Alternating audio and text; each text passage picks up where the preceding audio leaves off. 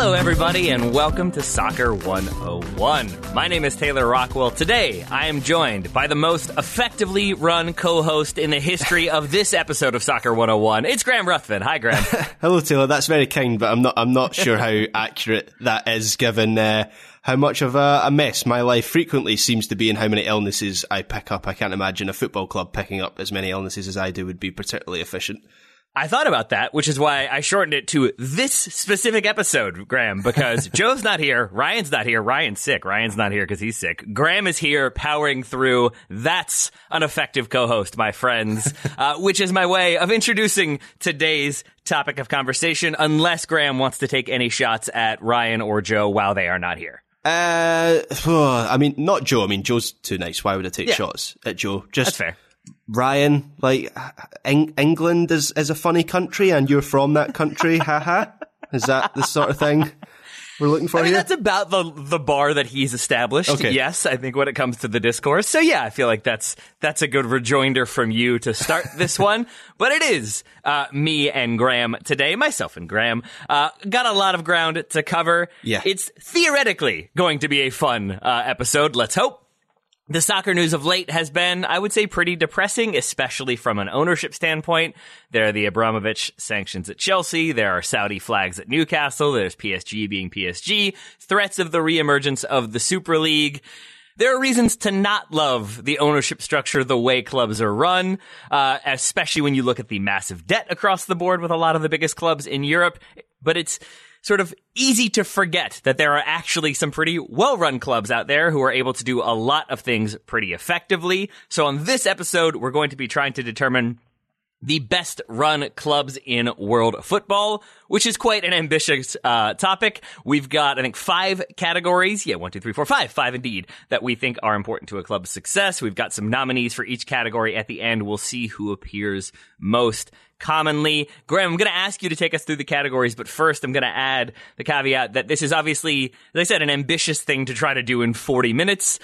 We are not world global football experts by any stretch of the imagination, so we may miss some teams, we may leave some people out that people think should be included, so we welcome your emails, and I look forward to this being sort of an evolving conversation, because I think it's worth praising the teams that are doing things well, as opposed to just sort of mourning how many clubs are not. So with that disclaimer out of the way, Graham, can you take us through our 5 categories? Yes, so our 5 criteria that we've gone for to determine what is a well-run club, which I guess is important to set out before we throw names at people. It's important to set that criteria. So on-field success, pretty self-explanatory. Financial stability, youth development, recruitment, which could be anything from a philosophy of recruitment or consistency of success in signings or the way that a team recruits players, and then fan engagement as well, which is I always think is very important for a well-run club to be rooted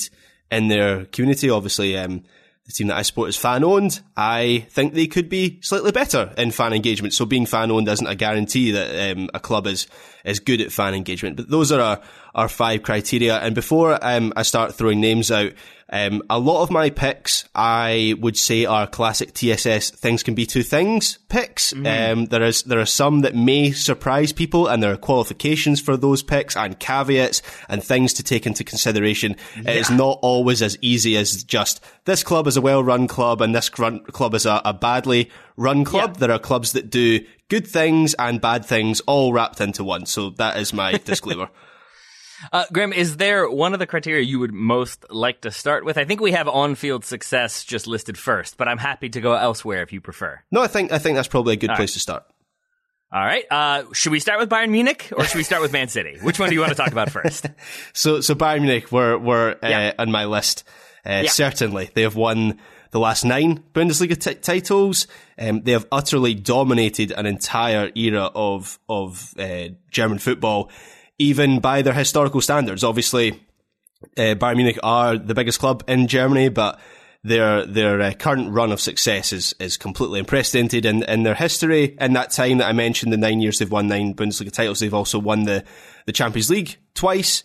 And I think the most impressive thing about Bayern Munich for me is the way that they view replenishment. And this is one of those things, there's going to be a lot of overlap here, but this could also fall into recruitment. So they never really face, for me, they never really face a rebuild because they just constantly replenish that squad every year. So poorly run clubs, cough cough, Manchester United, who seem to go through a rebuild every 2-3 years where they look at their squad and they think, we need to start from scratch here. Bayern Munich never really have that. They sign one or two players every summer. One or two players are pushed out the door as well, as maybe they get a little bit older. And I think one of the best examples of this was Thiago Alcantara, who was such an important figure for them, but then he leaves for Liverpool and Leon Goretzka steps up as his replacement. Slightly different players, but he's now playing alongside Joshua Kimmich in that central midfield. And Bayern Munich had already signed him. They'd already signed him with a view to being one of their next great midfielders. They'd already signed Thiago's replacement before Thiago had even left. And they're just a machine, Bayern Munich, in terms of producing on the field results through good recruitment and good financial stability as well. I might mention them a little bit later, but it's got to the point with Bayern Munich where it's difficult to imagine any other team dominating German football because, as I say, they have that natural advantage of being Germany's biggest club over a number of decades. But when you factor in all the things that they do well, they're almost untouchable at the moment, and certainly over the last 10 years, they have been one of the most successful, if not the most successful team in European soccer. You will get no arguments from me, my friend. I had Bayern Munich top of my list. I had Ajax as a team that has consistent on-field success. They've won 5 of the last 10 Eredivisie titles, consistently competing or competitive in the Champions League. Maybe not winning, but for a club of their size, they, I think, are regularly out-punching where they should be. So I had Ajax on that list. I would say both Man City and Liverpool probably deserve mentions here for the way they are able to stay competitive at the top of the Premier League, a league where there is an insane amount of money spent every single year. To stay on top or to stay near the top for both of those clubs, I think is no small feat either. Yeah, absolutely. And I would throw in another Premier League team as well. And this is where what I said at the top of the show about caveats and qualifications, about being a well-run club, but Chelsea, if we're looking at the last 19 years. Now, obviously, the big caveats there are everything that's going on with Chelsea at the moment. Roman Abramovich has spent around £2 billion on player transfers in 19 years. And of course, we all know now more than ever all the baggage that comes with him as an owner and the situation that has left Chelsea in at this very moment. I think there's a deadline for bids is on Friday of this week, so we'll learn more about the history of that club soon. But in terms of on-field success, which is the category we're talking about right now, the level that Chelsea have reached over the last 2 decades has been incredible. In those 19 years under Abramovich, they've won 21 major titles and trophies. That includes 5 Premier League titles and 2 Champions Leagues.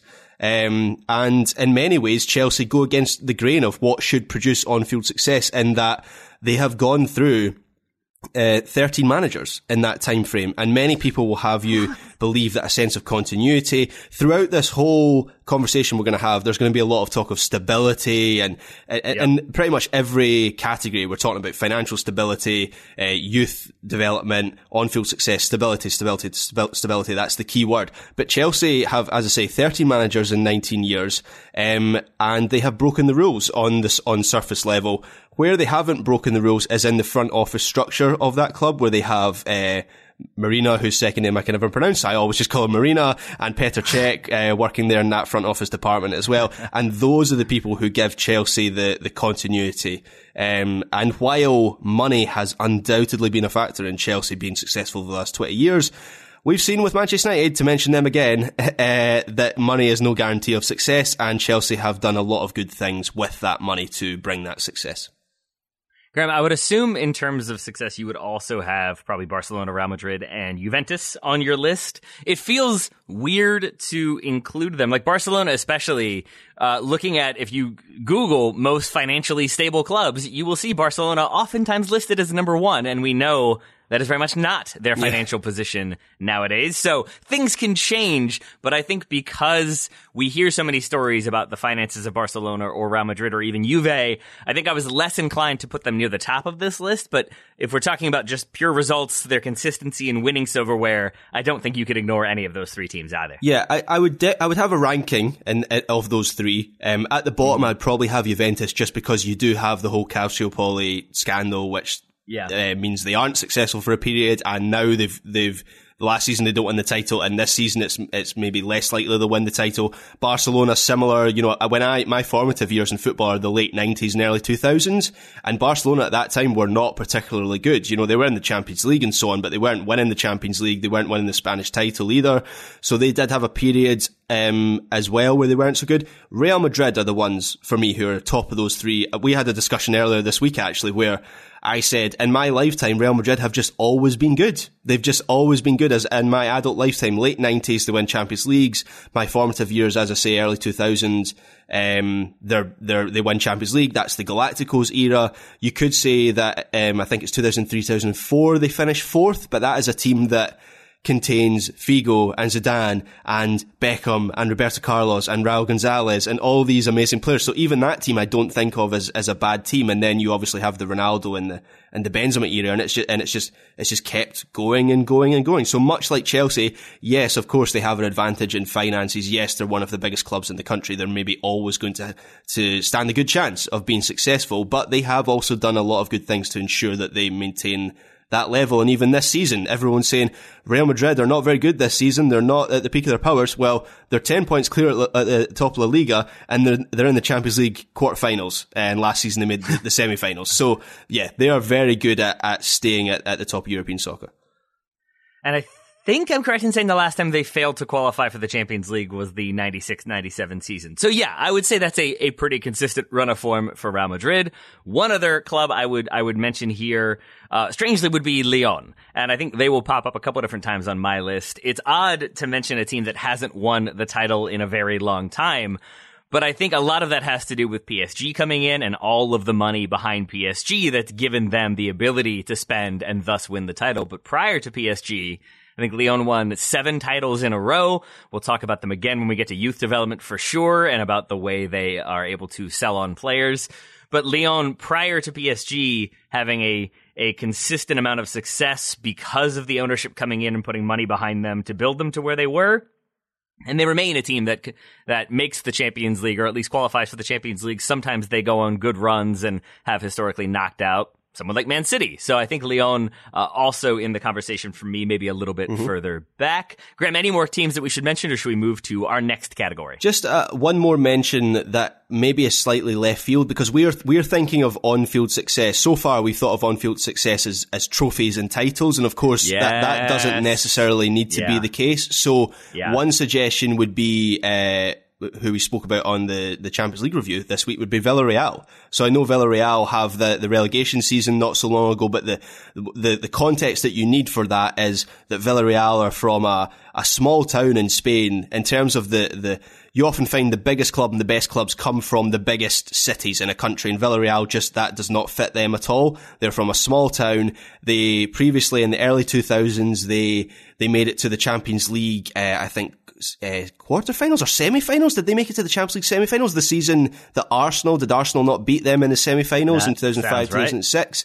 So they make it to the Champions League semi-finals, then they stay competitive in La Liga. Yes, they have the relegation season, but they bounce back immediately. And then last season, win the Europa League, beat Manchester United in the final. So there is that. They do have that silverware.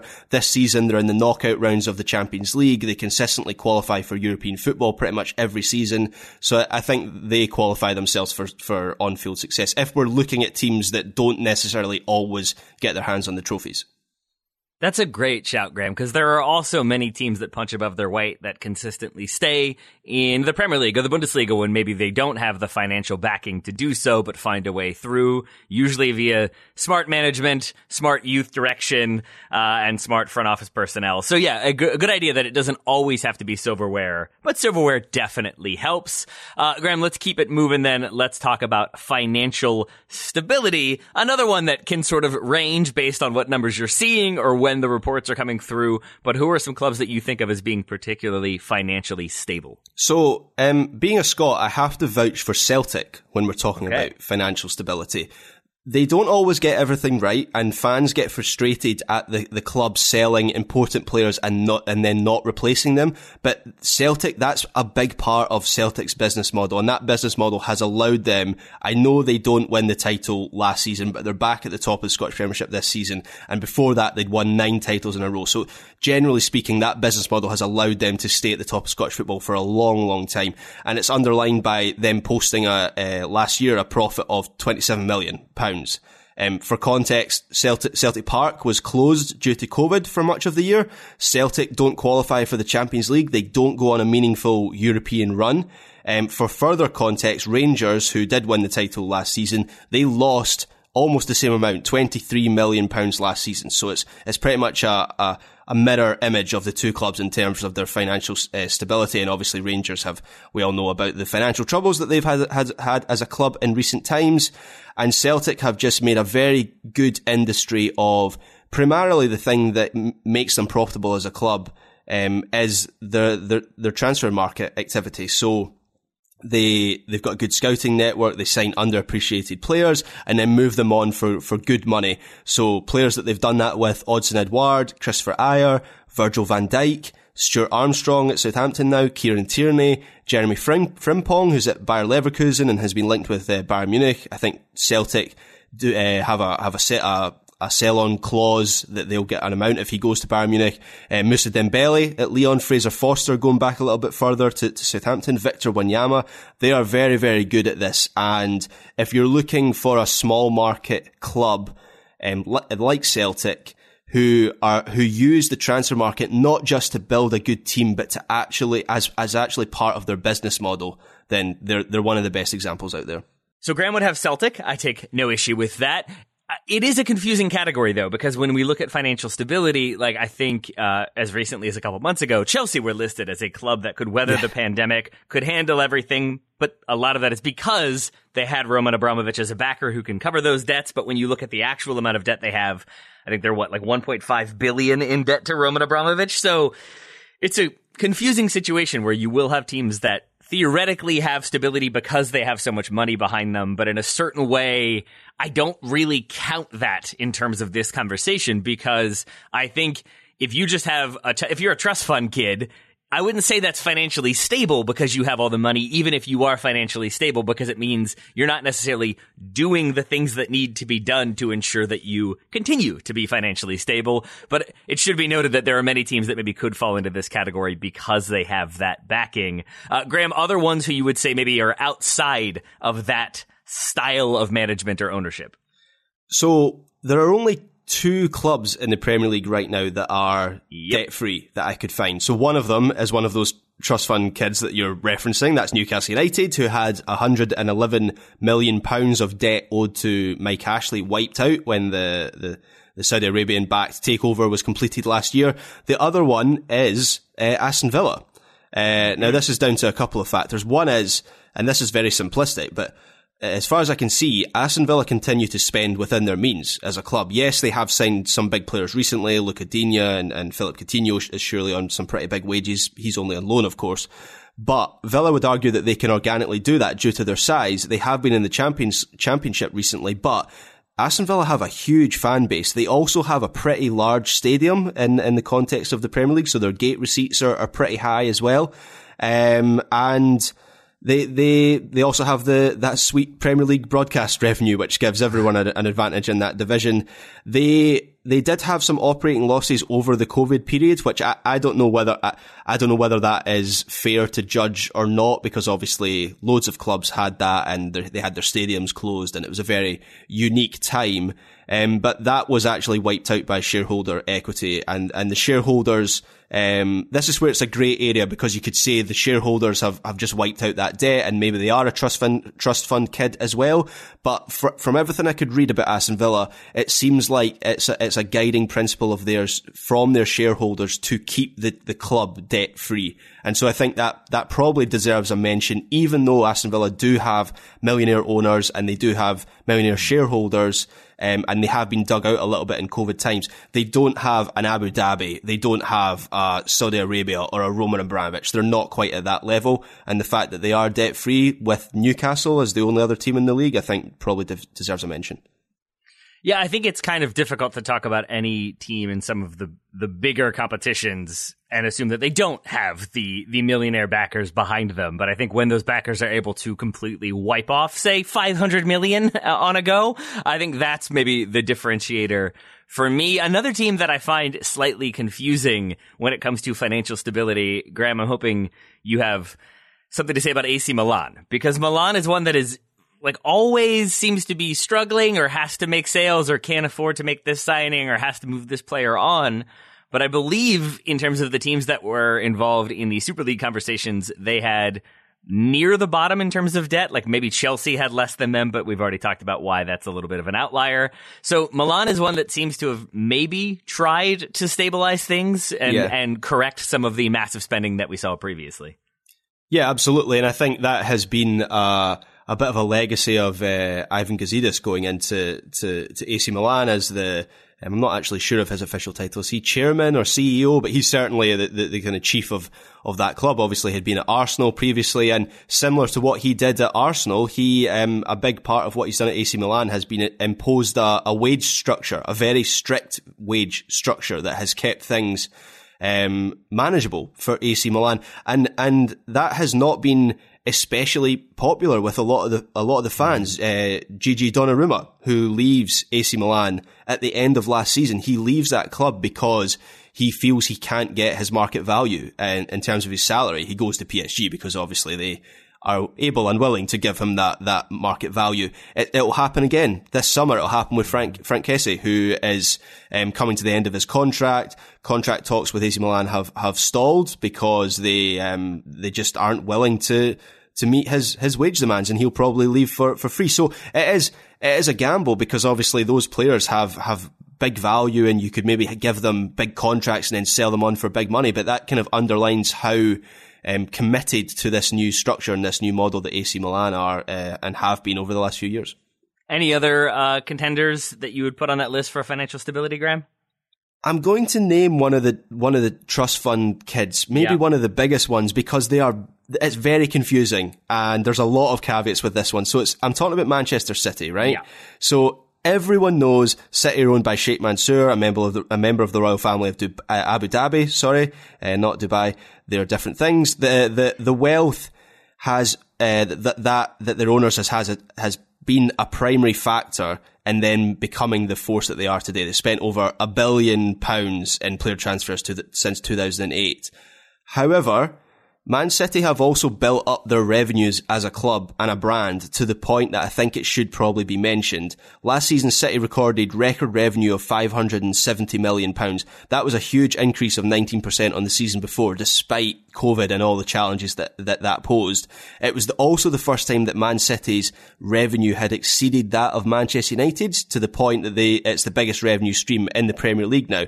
Now, this is where the qualification comes in with this. There's a lot of debate over how City have achieved this. UEFA have been openly sceptical about the value of some of those sponsorship deals that they have struck and some of the sponsors' links to Abu Dhabi. But if we're to take it on face value, Man City, despite the wealth of their backers, have turned themselves into a bit of a revenue giant in soccer since the takeover, and that's been charted in that landmark moment of passing Manchester United. Everyone talks about Manchester United being this commercial machine, making all this money. Well, last season, City actually had higher revenue than them. So I guess that's notable. Yay. Thanks, Graham, for bumming me out even more. The other sort of weird one, as long as we're talking about the kind of strangeness of the finances, would be the entire Red Bull organization, because I do think those teams, Like, I think every now and then, I think Salzburg lost like 1 million or 2 million recently, but for the most part, those organizations all seem to be pretty good about keeping things financially sound, about selling on players when they need to, and sort of even promoting from within, as we've seen many times, both from managerial side and from a playing standpoint. But I think if we're looking at the kind of the club grouping model, that like there's City Football Group, then there's the Red Bull Group, there's a few other ones in there to a lesser degree, but I think Red Bull is a good model for how you can go about doing that. But again, we're talking about an organization that has a lot of money behind them, and then there's the franchising and everything else that goes into it that makes them sort of an outlier, sort of a strange one to discuss. Yeah, absolutely. And I think Red Bull, certainly in my list, they're probably going to come up in some of the other categories as well. They are a very interesting case study when it comes to ownership in soccer teams. And actually, I think the Red Bull and City Football Group are probably, whether we like it or not, because Red Bull have a lot of They have a lot of critics in German soccer in particular. Whether we like it or not, Red Bull and City Football Group have probably shown us a bit of the future in terms of how clubs are going to be run in years to come. I'm going to take a moment to ruminate on that one and maybe cry a little bit. Then we'll be back with our final 3 categories. Today's episode is brought to you by ExpressVPN. Using the internet without ExpressVPN is like having a first aid kit, but not keeping it stocked up. Most of the time, you'll probably be fine. But what if you suddenly get into a horrible accident and there's nothing in your first aid kit to help you stop the bleeding? In Con Air, I believe he needed a first aid kit for a syringe, and that first aid kit had chicken feet. Nicolas Cage wasn't happy when that happened. You wouldn't be either. So don't let your first aid kit have chicken feet in it. Don't let your connection be unsecure. Every time you connect to an unencrypted network, be it at a cafe, a hotel, an airport, any hacker on the same network can gain access to your personal data. And the truth is, it doesn't take much technical knowledge to hack somebody. And your data is valuable and vulnerable, so you need to make sure to secure. ExpressVPN creates a secure, encrypted tunnel between your device and the internet. Hackers cannot steal your sensitive data. It'd take a hacker with a supercomputer over 1 billion years to get past ExpressVPN's encryption, and nobody has 1 billion years to wait around. That just won't work. So that's why ExpressVPN is great. Secure your online data today by visiting expressvpn.com/soccer. That's expressvpn.com/soccer. And you can get an extra 3 months free. That's expressvpn.com/soccer. Thank you very much to ExpressVPN for sponsoring today's show. Welcome back to Soccer 101. Thanks for sticking with us. We've talked financial stability. We've talked on-field success. Graham, let's talk youth development. And I think, again, we're going to see some overlap and some new entries to this list. And I'm going to start us off by mentioning a team I mentioned previously, Olympique Lyonnais, aka Lyon. That is a team that maybe flies under the radar when it comes to youth development. I'm just going to run you through some names real quick, Graham. We've got Karim Benzema. We've got Hatem Ben Arfa. We've got Loic Remy. We have got Alexandre Lacazette, Nabil Fekir. Those are just players, Anthony Martial, Diakabi. They've sold some very good players. And then you look at their first team, Houssem Awa came through their academy, and Maxence Kakare came through their academy. They do one heck of a job of bringing through young players and then backing them to both be functional first team players, but also to be sold on at some point for a lot of money, and a lot of that has to do with scouting the local area, but scouting France as a whole. They've got scouts all over the place, so they will even discover, like Hatem Ben Arfa, I think, was found playing in the Paris suburbs. So they've got the giant network across France and elsewhere, and I think have done a very good job of bringing through French talent. And when you see the players that have come through Lyon and how much of a talent hotbed France is for young players, you realise the opportunity that PSG are missing with the number of young players. Because that's the strange thing about PSG. Sorry to move it on slightly, but if we're talking about youth development in France, PSG have a very good youth academy and they're very good at youth development. Where they're not good is giving opportunities to those young players. So most recently, Christopher Nkunku, who I've seen mentioned as a €80 million player, has had an amazing season for for RB Leipzig. I think this week has got his first France call up. He was a PSG player. Was he really? Didn't get the opportunity at PSG, and then goes to RB Leipzig. Odsonne Edouard, who's now at Crystal Palace, and I think he's got one big move in him, one more big move in his career. I think he can go up another step. He's a youth player at PSG, doesn't get the opportunity at PSG, goes to Celtic, makes his name there. And I think that's the difference between Lyon and PSG is Lyon, they give the opportunities to their young player, and that's probably part of their sales pitch to get these players over to Lyon. Are you going to get the opportunities at PSG? Are you going to get the opportunities even at Marseille? Probably you're going to get more opportunities than at PSG. But I wouldn't say Marseille are particularly brilliant at youth development either, or certainly giving youth a chance, and Lyon are very good at that. And I think it's been really interesting, Lyon, you referenced it earlier in the pod, Taylor, how they had that shift from being the dominant force in French football, where they did spend a little bit of money, they won title after title, and then PSG come along, and almost overnight, Lyon just went, okay, we're going to be the youth development guys, and we're just going to make our own players and our own talent and not really spend all that much money, and they're very, very effective at it. Well, let's stay in France for a moment, because I would like to mention Stade Rennais at this point, another one who I think have done a very good job of scouting France, and I think regularly are making sales that keep them in the not red but green.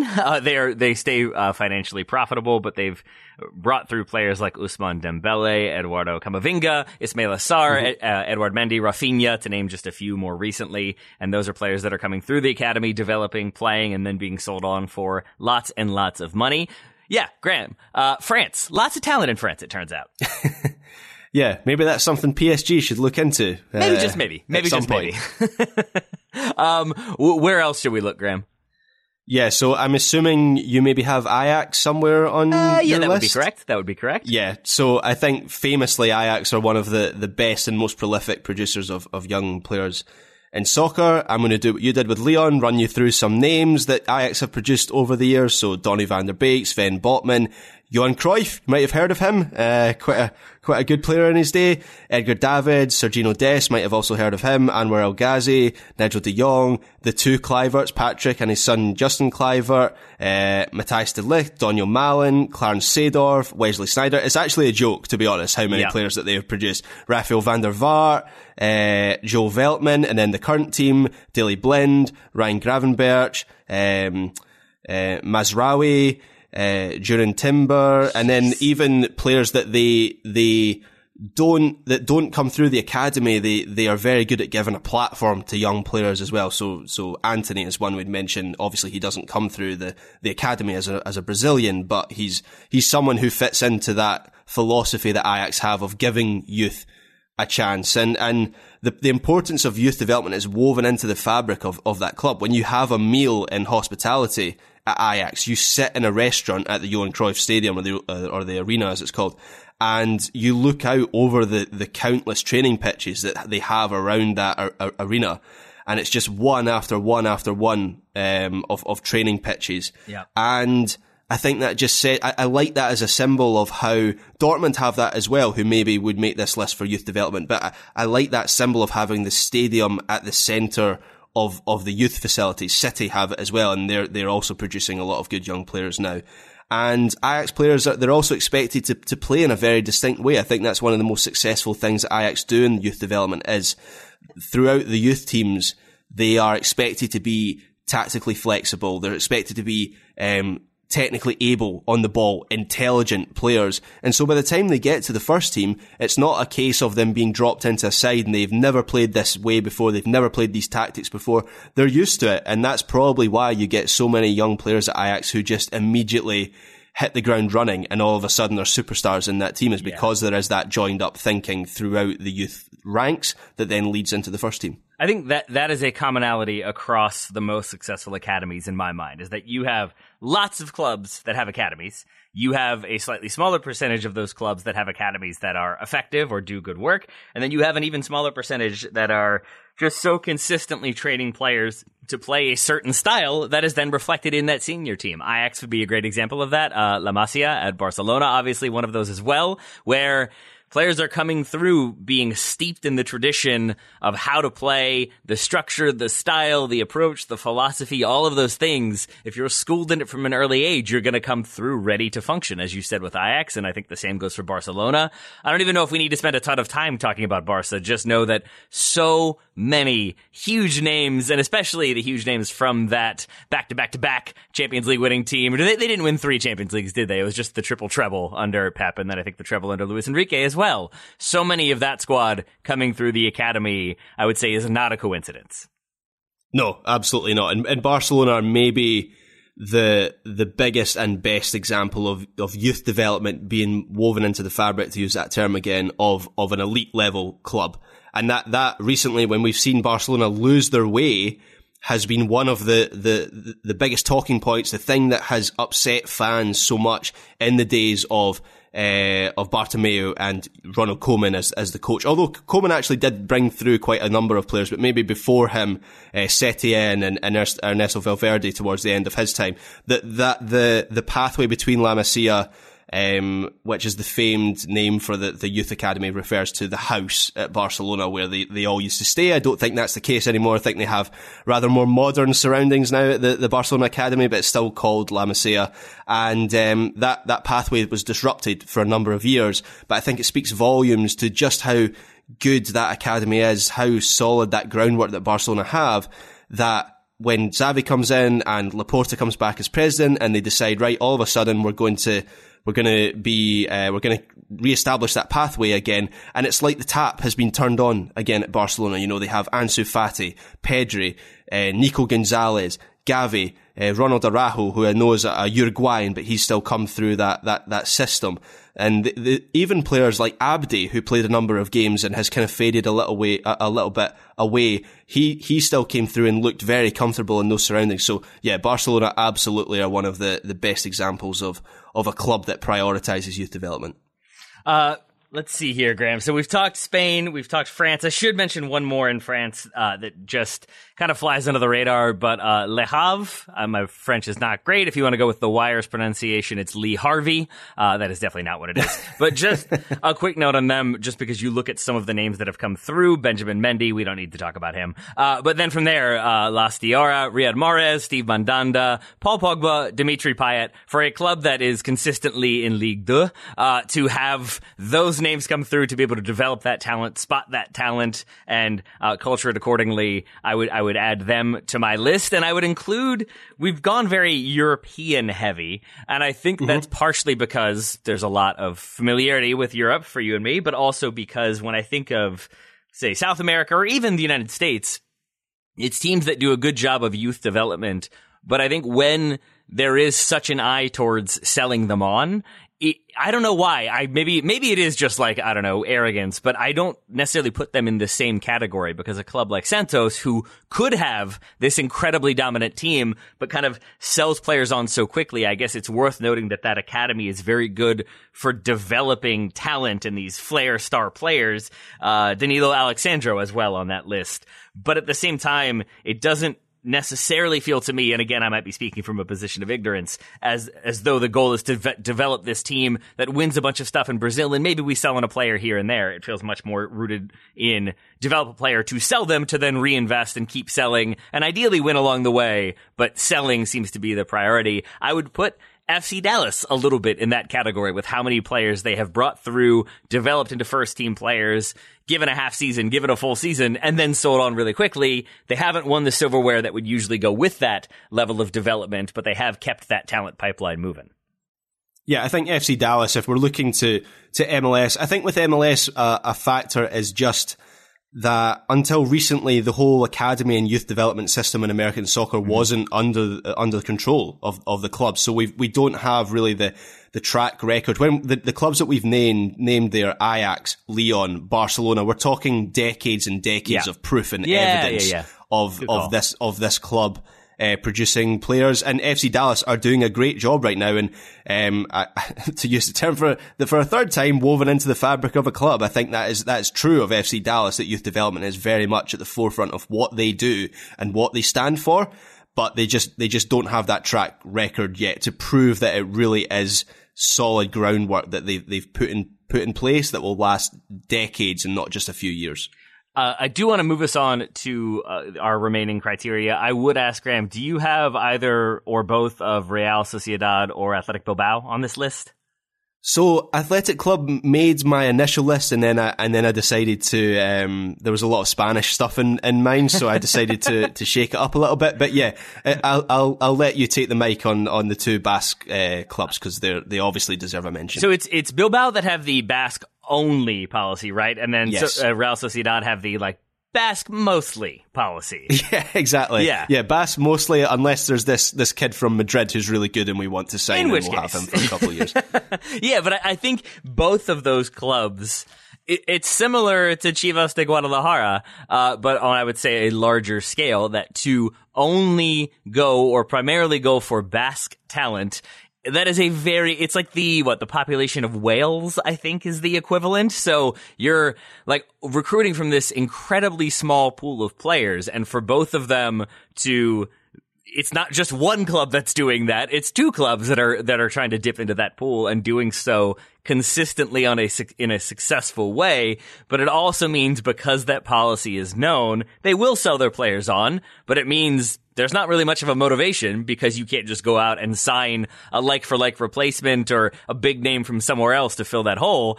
You've got to sign them from a very specific region or a very specific background. And so I think it's interesting that I don't think of either of them as necessarily selling clubs, even though they will sell their players. I think of it more as developing first-team players, and if they sell them on, so be it. But that they develop those players to come through the academy to keep them in La Liga and consistently competitive in La Liga is no small feat in my mind. Yeah, absolutely. And you're right to mention the difference in maybe focus that particularly Athletic Club have to some of the other clubs that we mentioned, Lyon and even Ajax. And I know I mentioned them in the financial stability section, but Celtic, their business model of developing players and selling them on.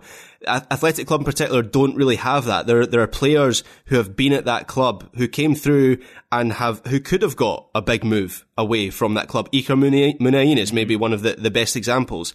And yet he's probably going to spend his whole career at that club. So they very much develop players for the first team. I was reading recently I found this really interesting. One of the reasons that the Basque clubs are so good at getting the best players from their region is there's actually the Basque government is actively they make sure that across Spain you will get Barcelona residency academies and Real Madrid academies, and there are none of those in the Basque country, because the Basque government has made sure that they're not going to get planning permission for those academies, and that just means that the players that the Basque country that region produces, they're going to the clubs in that region, and it's not just Sociedad and Real Sociedad and Athletic Club either. You know you've got Eibar in that region who were in La Liga until pretty recently. So I found that very interesting, that there is almost like even though they're rivals, Real Sociedad and Athletic Club and the other Basque clubs as well, there's almost a recognition that they need to look after their own, and that extends to kind of governmental level. I was surprised, Graham, to see a lot of Spanish clubs listed in the lists of the best run youth academies or development academies. Same thing with France, obviously, a few English clubs in there. Less so German clubs. Dortmund seems to be the biggest one when it comes to developing players and selling them on. Bayern Munich obviously have done the same and have many, many academy players in their ranks. And I think Germany on the whole does maybe just consistently a good enough job that they all sort of deserve mentioning. I don't know. Am I being too generous? But it just feels like you don't have that one club that is only known for selling on. And I'm assuming, again, maybe incorrectly, that a lot of that has to do with 50+1, clubs not really living beyond their means. And so there is this emphasis on bringing through young players such that it's not really that big of an outlier, and no team really stands out for that being their identity, so to speak. Yeah, I do think that's fair about German soccer, and it's a weird one, because if you look at Germany as a whole, you would say, in terms of their national team and just their national identity as a soccer nation, they are very good at youth development. We mentioned you mentioned their Dortmund, and I mentioned them previously about how the stadium is at the centre of the youth pitches, and I do think Dortmund are maybe the the best example of a club that puts youth development at the forefront of what they do. But even then, I mean, I'm probably putting Dortmund in the recruitment category rather than youth development. You look at the players who have come through that club. Erling Haaland, obviously they sign him from Red Bull Salzburg. Gio Reyna, obviously he comes through the youth ranks, but as an American, not a German native. A number of players that Dortmund have given a platform to, but didn't necessarily produce through their own youth academy. And I do just wonder whether that is down to the competition across Germany. If you look geographically at where those clubs are situated, Dortmund have about something like 8 Bundesliga clubs within a 20 to 30 kilometer radius around them. And so it's very difficult for one club to make themselves the kind of bastion of youth development, just because they're all competing for the same players. And I wonder if that's a factor. Graham, I think you've done a very good job of moving us into the recruitment category, because I think you're absolutely right. That is probably where Dortmund deserve to be. I just felt weird not talking about German clubs when it comes to youth development, but I think you've drawn the line pretty effectively there, that Dortmund are a team that can obviously bring through young players, but also do a very good job of identifying talent at a young age, be it very young in Gio Reyna's case, or somebody like Shinji Kagawa, who I think they bring over when he's 20 or 21. Very young, not like a teenager or anything like that, not coming through the academy, but they're still identifying a talent. They bring him from Japan. They sell him on for a lot of money. I'd say Erling Haaland will be in that category. You spend some money on him, certainly, to bring him in, but you would assume they will be making, I think the release clause is 75 million euros. I would guess they're going to make exactly that amount. And that happens routinely with them, that they are able to make money from those sales such that they don't have to sell players if they don't want to, and they will stand on that principle, let the contract wind down, let the player move on a free, because they don't want to be pushed around, because they don't have to be. And so I think their recruitment has put them in that strong of a position. I was looking at Transfermarkt for a moment, and I was surprised to see that when you're just looking at income from sales, I believe Dortmund since 2017 has the third largest income. It's right around $700 million over the course of those seasons. The only two clubs ahead of them would be, I doubt you would be able to guess number 2, Graham, but number 1 is Barcelona with over 800 million in sales. I would say some of that is because they've been forced to sell some players recently.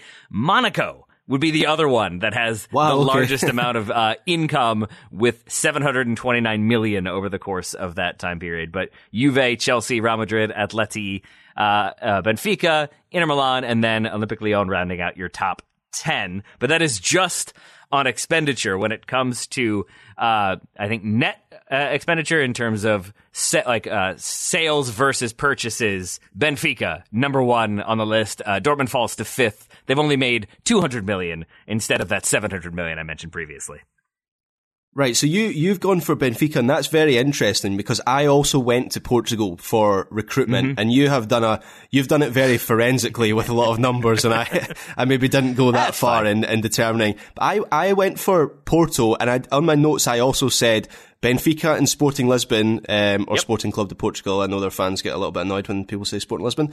They could also get a mention from Portugal, because all 3 clubs are very good at scouting and recruitment, and in particular scouting and recruiting from South America. So I went with Porto, and they offer themselves as a stepping stone for young players from South America who want to make it big in Europe and have the talent to do so. And then I looked through some of the players who have passed through Porto in recent years. So you've got Luis Diaz, who's obviously just gone to Liverpool. Porto signed him from a club in Colombia for £6 million. They then sell him to Liverpool for £40 million. Eder Militao. So they sign him from Sao Paulo in Brazil for £6 million. They sell him to Real Madrid for £45 million.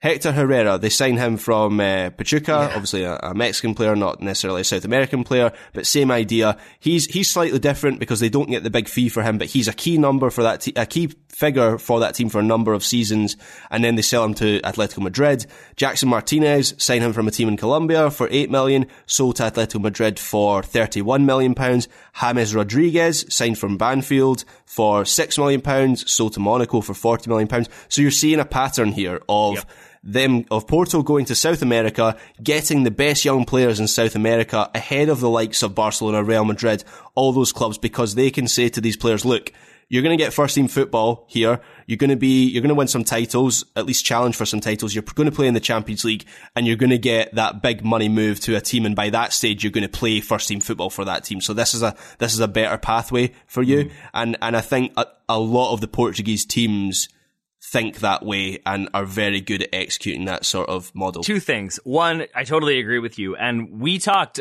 years ago about how that is such a useful thing that clubs can do, is establish a recruitment pipeline with a specific country or region. And we talked a lot about Portuguese clubs looking to South America. Obviously, the Brazil connection is pretty strong. But a random one was like PSV, I think, had a really strong scouting network in Mexico. And so you would see the kind of top tier players in Liga MX moving to PSV or moving to the Eredivisie, but oftentimes it was PSV and then being sold on for more money. And I think teams that are able to kind of find those pipelines and create that familiarity, if you're a player who's looking to make that jump, and your buddy who played for the same club just moved to this team and they have all the people in place to make that an easy process, you're probably going to follow suit. And so those pipelines just become so useful, such that, to the second point, Graham, when you look at basically positive net spend, when you remove the expenditures, because Barcelona goes from number 1 to off the list when it comes to how much money they've spent, Benfica is top of the list, but you have Porto in 6th, Sporting in 8th. So 3 of the top 8 spots when it comes to net spend taken up by Portuguese clubs. And then some other names that you would expect to be on there are very much there. Ajax is 2nd, Olympique Lyon 3rd. Surprisingly, Salzburg 4th, Dortmund 5th. So, good business from all of those clubs. And anytime, you have those teams that are able to kind of bring through the young player for a very small amount of money, and then suddenly they're selling them for 50, 70, 80, 100 million. I would say that's pretty good business, Graham. Yeah, not bad at all. And another club that, unfortunately not recently for things that are outside of their control, but another club, when you're talking about a pipeline to a specific country, another club that did that very well was Shakhtar Donetsk, obviously in Ukraine, where they signed so many promising young Brazilians, and they're in the Champions League and they're winning titles and they're a dominant force in Ukrainian football. And it's basically all in the back of these amazing Brazilians, who a number of them they sell on for big money. I think Willian comes through Shakhtar Donetsk. Does Douglas Costa come through Shakhtar Donetsk as well? There's a number of Brazilians. I believe. Fred, yep, there's another one. There's so many players who come through Shakhtar Donetsk from Brazil, and they made a bit of an industry of that, and it obviously, given what's happening in that country, and particularly in the Donbass region, it's a shame that hasn't been allowed to continue. Agreed. Final 2 clubs that I just wanted to mention, because we haven't talked much about Italy here. I think I tend to think of Atalanta as a team that does a really good job, both with youth development, I should have mentioned them earlier, but then also when they do sign players, I tend to kind of believe in them that they're getting those signings right, and oftentimes we see them immediately incorporated into the first team, and I think that connects to is it Gasparini? I always make this mistake and want to say it's him. Okay, yes, thank you. Yes, thank you. I always get Gasparini, nervous for a moment when I haven't talked about them in a while. I think his kind of longevity of his career there allows for that stability. I think that is a thing that you always see, as teams that have stable managers or stable academies tend to produce stable teams. Sassuolo would be the other one that I don't know as much about, but they seem like they have done their work, have kind of grown this small club into a consistent Serie A club that consistently moves on talents and then replaces them with good enough players that they can then develop into very good players that they then sell on for a lot of money. Domenico Berardi and Manuel Locatelli would be in those categories for me. Yeah, and I really like Sassuolo because they're very entertaining to watch. They do a lot of all the things you said there: good youth development, good recruitment. And in a weird way, I wonder how much they curse the existence of Atalanta, because in so many ways, they're almost like another Atalanta. And if Atalanta weren't around or weren't doing as well as they have been these last few years, maybe everyone's talking about Sassuolo and what they're doing, but they kind of fly under the radar, and you don't really get all that many people talking about them. But recently, I've really enjoyed watching them. They have a very kind of entertaining team, and that front four that I've spoken about on the pod before of Berardi and Raspadori and Traore and Skakamakas, like I very much enjoy watching them, and they haven't really spent big, and as I say, it's all kind of come through good recruitment and good scouting. And then the final one, just because I feel obligated to mention an MLS team here. I think if you're going to talk about an MLS team that consistently gets their signings right, I would point to Seattle, who I struggle to think of a time that they've whiffed on a signing. I'm sure Portland fans will happily remind me of a couple, but I think of their DPs. I feel like they've gotten all those right. I think the way they're able to recruit and bring in, say, Albert Rusnak this season. But I think Raul Ruidiaz, when he's brought in, that felt immediately like, oh, that is going to maybe win them a title here or there because he is that good. Nico Lodeiro has obviously proven himself to be a very important part of that team.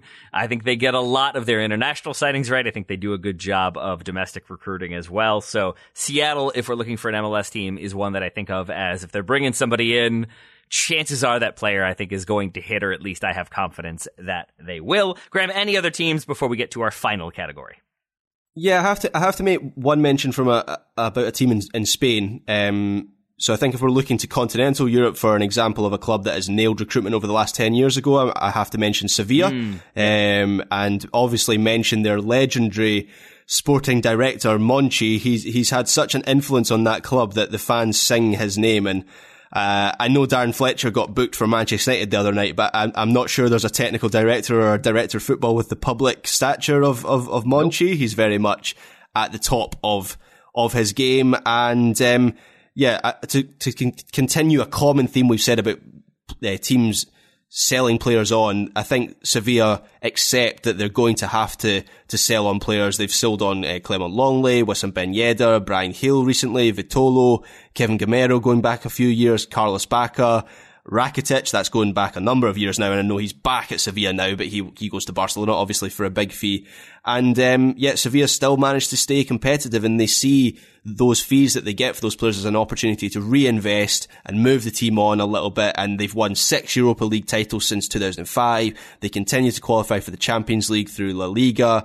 The last step is a title challenge, and there's a sense that might not be that far away under Lopetegui. They're second in the La Liga table right now. That would be the thing that really takes Sevilla to the next level, and you would have to say is almost kind of a legendary process from Monchi. I already think he's there, to be honest, but you would really look at that as one of the most extraordinary success stories in European soccer if they were to win a title.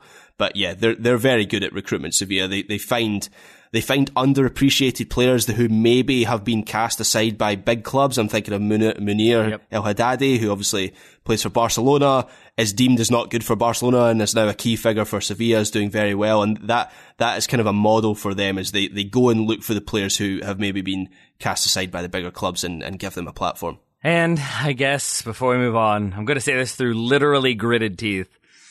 Liverpool also do a pretty good job with their recruitment. As much as it pains me, I feel like when they identify a talent, they bring them in regardless of the money. Virgil van Dijk, they will pay the fee, even if it takes a little bit longer than they wanted. But Luis Diaz, I think they recognize, we might lose him. Let's get him right now. He comes in and kind of hits the ground running. Diogo Jota is one that I thought maybe wouldn't work out so well, and instead here he is, being a very important player for them. Mohamed Salah had previous time with Chelsea and in Italy, and yet he comes in and now he is this next level player. Sadio Mane, I would put in that category as well. So I think Liverpool tends to get their recruitment right as well. Absolutely. And if I'm going to really rub salt into the wounds here, Taylor, I would say Liverpool are very good at kind of what Manchester United used to be very good at, whereas they don't sign. Manchester United in the Ferguson days obviously were a superstar team, but they very rarely went out and got a ready-made superstar. There was a couple of times they did it. They went out and got Rio Ferdinand. They went out and got Robin van Persie. But most of the time it was identifying that player who was ready to take the next step, the player that was on the cusp of becoming the superstar, and getting that guy. And that's what Liverpool do. Time and time again, they find players who, Luis Diaz, as you mentioned there, has just come in and all of a sudden is a key player for them, almost immediately from the moment he's arrived at Anfield. And I think that is the sign of, that signing in particular was an important one for Liverpool, because Michael Edwards, who was the sporting director at Liverpool and was credited with putting in place a lot of the recruitment stuff that was very successful for Liverpool. He left Liverpool last year, and so that Luis Diaz signing was just proof that, okay, Edwards might have started this, he might have established the structure, but the structure's still in place, and now that is ingrained into the club itself, and they're going to continue doing the things that they've been doing the last few years. So, yeah, sorry to say, but I think Liverpool are they're not going to fall away in terms of their recruitment anytime soon. I think they're very good at that. Final category, Graham Ruthven, fan engagement, supporter engagement. Which teams do you think of as just having the best supporter outreach, the best atmospheres, whatever it might be? Yeah, so my first pick is definitely very left field, and I'm pretty confident it's not going to be on your list. So it's Motherwell FC in Scotland. They are the best community club in Scotland by quite a distance, certainly the best professional club. They have so many different schemes and programs to help people in their community. They recognise just how important it is to be the focus of that community in ways that go way, way, way beyond soccer. They do a lot of things for mental health awareness. There's a bit of a crisis in Lanarkshire where Motherwell are based, and there's a bit of a crisis with suicide, particularly among young men, and they have done loads on that, like so much, more than any kind of government arm or anything like that has done. And the club this season gave away free season tickets to fans who couldn't afford them this season. Maybe they'd been hit by the COVID pandemic, they'd lost their jobs or so, or something like that. And the club gave those fans free season tickets. So they're just very good at that sort of thing. And it's kind of at the core of, they're not the most successful team on the pitch. They don't win titles. They very rarely make cup finals. Sometimes they end up in relegation battles, but I think the core of why they actually think they exist is probably that sort of stuff is the community things, and that kind of guides everything they do. So I have to mention Motherwell in this section. I like that one a lot, Graham, and I think you took it in a different direction, but I think a better direction is to talk about the engagement, the relations with the community, how connected they are, because I think that will make the team ultimately more beloved, more of just an institution there versus, giving out free tickets or a voucher for a free beverage. I'm sure people appreciate that, but I don't know if it builds that level of connectivity you need to truly be one of those truly successful clubs. Are there other ones who you think find the balance of community engagement, but also having a pretty raucous atmosphere behind them? I think the biggest club I had down in this regard was actually Barcelona. I'm not sure if I would say a raucous atmosphere, but I went down the route of looking at the kind of socios model and how everything, because of that model, everything is put to a fan vote. So the fans always feel like they're very engaged in what the team is doing on the pitch. Most recently, you had the redevelopment of the Camp Nou, which is a very expensive project, and that was put to the socios for a vote. That required the Barcelona board to reveal all the financial details of the project, how it was going to be funded, where the money was coming from, which I think a lot of us had that question, but it's coming from a loan from Goldman Sachs, and how long it was going to take to get paid back. And there's just like a transparency in a lot of the decision making, which I don't think a lot of the big clubs, certainly at that level, they don't really have that to the same degree. So despite everything, Barcelona have had their troubles, but actually I would say in terms of fan engagement, they're still one of the best at the elite level, and even down to the things like they have elections for their president. So if you don't like the direction of the club, you have an opportunity to change that, whether it's through a vote of no confidence or an election following a resignation, or just the election cycle. The number of years, I think it's 5 years. There's an election every 5 years. So fans get their opportunity to have a say in the running of the club. And when you look at a lot of the Premier League clubs and some of the bigger clubs in Europe, that is not something that is afforded to many fan bases. Should we include just like most of the Bundesliga on this list? Because I think of how the atmosphere in the two games I went to when I was in Germany was insanity. It was just so intense, and those were just for Frankfurt was them just. So what games were those? What grounds were those? It was Frankfurt beating Bayern Munich 5-1, so that's understandable. And then it was Dusseldorf Cologne, which I believe is a derby, and it was Dusseldorf at home for that one. But both of those, the Frankfurt game was the loudest thing I have ever experienced. I could not believe how loud that stadium was from start to finish. And I think there is. It is just like, maybe it's just, it is how it is everywhere, but for me, from the United States, it's just a different thing. But just it's that feeling of the entire city knows that this game is happening. Everyone is out. Yeah. It's a social event. It is part of the fabric of living in that city. And I think anytime you get that, and I think you probably get it with a lot of big cities and big clubs, and probably even smaller clubs, it's like the whole town shuts down. But I think anytime it feels like the club is part of the everyday lives of the people who live in that area, it's going to resonate that much more. And I think the Bundesliga, the fan engagement they have, the ownership structure they have, the amount of beer on offer, that doesn't hurt either. That does, I think I tend to think of the Bundesliga as being one where fan engagement is pretty good. I can't tell if that's just my bias showing, and if that's actually, if you went a little bit deeper, we would see that there's a lot of fan unrest in the Bundesliga, and I think that's the case for a few teams. But for the most part, I think of that as a pretty stable, well-attended, connected to their supporters league.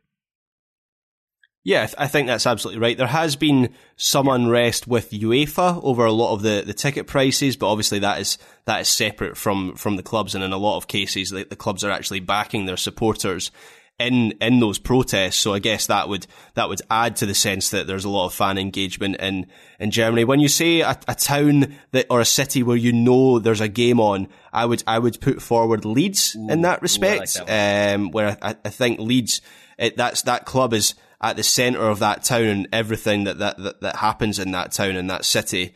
So when there's a game, I've been to a Leeds United match before, you really feel like every pub in the city centre is gearing up for the game. Everyone's talking about the game, and yeah, that I had a similar feeling in Leeds than maybe you had in Germany with the matches you went to. If we're going to stay in England for a moment, I think I would add Leicester to this conversation, mostly because when their owner tragically passed in the helicopter crash, there was just such an outpouring of grief and sympathy and sadness, and obviously that is going to be the case when anyone dies, certainly when an owner does, but it felt like there was a connection there. There was an appreciation for what the owner had done, for the way the team had been able to kind of come from where they were to winning the title, to being this kind of pillar of stability and lots of talent and development and selling those players on. And it feels like there was such an appreciation for the ownership structure. I think his son is still in charge, or is now in charge. But I think of Leicester as being one where it seems like there was a pretty strong connection between ownership and the supporters and the team itself. Yeah, and when you're looking at the Premier League, that they were one of the clubs. There's such a thing as the fan engagement index, which looks at all 4 divisions in English football. It's released every season. It takes a load of things into consideration, from governance to transparency, to how the fans feel their views are being represented in the decisions being made. The Premier League, let me tell you, does not fare particularly well in that index. Most of the bottom positions are held by Premier League clubs. The exceptions are Everton, strangely, because I think their fans are pretty unhappy at the moment, but I guess maybe they still feel they're being represented in some way. And then the other example is Leicester City, who are normally quite high in that list, and I agree with everything you say about the ownership that they have there. Yes, they are rich, wealthy, foreign owners, but it does feel like there is a local connection there, and they are rooted in their community in some way. So we have reached the end of going through all the criteria. Before we kind of summarize, I will say again, we have covered a lot of ground. We haven't done a ton of work when it comes to South America, Central America, even the United States, to African clubs, to Asian clubs, and so and a lot of probably smaller European clubs as well. So I welcome people's suggestions for things we might have missed, things that could have been included, reasons why they think a certain team is particularly well run, and maybe that'll be a thing that we'll either do like an update episode, or we'll just continue to evolve this as we go. But I welcome all of that, because I love hearing about teams that make people happy and the reasons for that. Graham, if we're going with our sort of short list of best run clubs based on everything we've said today, it feels like a few teams that kept popping up in our conversation would be Sevilla, Ajax, Dortmund, Lyon, although I might have been the driving force for that one. And then I would add Man City, Bayern, Benfica, and Porto. Yeah, I think that's fair. Man City obviously have huge qualification and caveats there, but yeah, certainly that seems like a pretty solid list if we're looking at the kind of elite level. As you say, I'm sure there are loads of examples further down the leagues that we just don't know about, because we can't know about every example. But yeah, that feels like a solid list. I think that's actually 8 teams if we include Man City. Would you throw in both of the Basque clubs to give us an even 10, or do you think there's another team that belongs on that list that I didn't mention?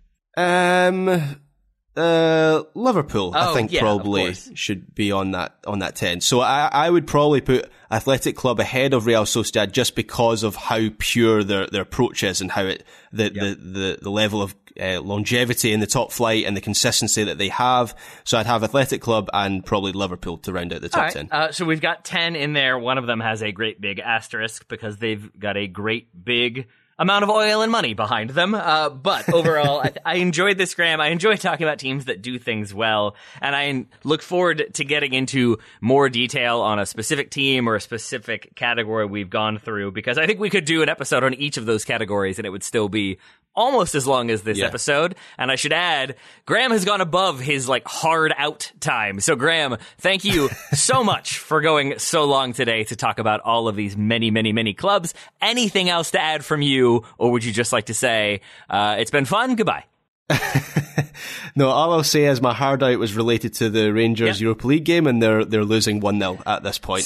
So I've been multitasking for the last 27 minutes. So this is my fault that Rangers are losing. As soon as we hang up, Graham, they will equalize. It's all going to be fine. Graham Ruthven, thank you for taking so much time to talk about the best run clubs in the world.